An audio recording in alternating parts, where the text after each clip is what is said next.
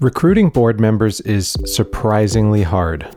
You need to balance skills, professional backgrounds, demographic diversity, personality, availability, and interest in serving on your board in the first place. Things are even harder for the countless organizations that aren't allowed to pay their directors.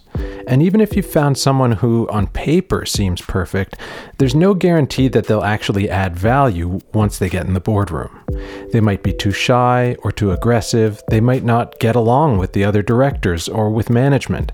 They might lack certain soft skills like curiosity, empathy, confidence, or tact. They might be susceptible to going with the crowd or groupthink. So if you're a nominating committee, what can you do to look beyond the resume and figure out if a candidate will actually make your board better? The first step is to acknowledge that soft or interpersonal skills matter, and to have a conversation about what characteristics your board is looking for, and then measure against them. How?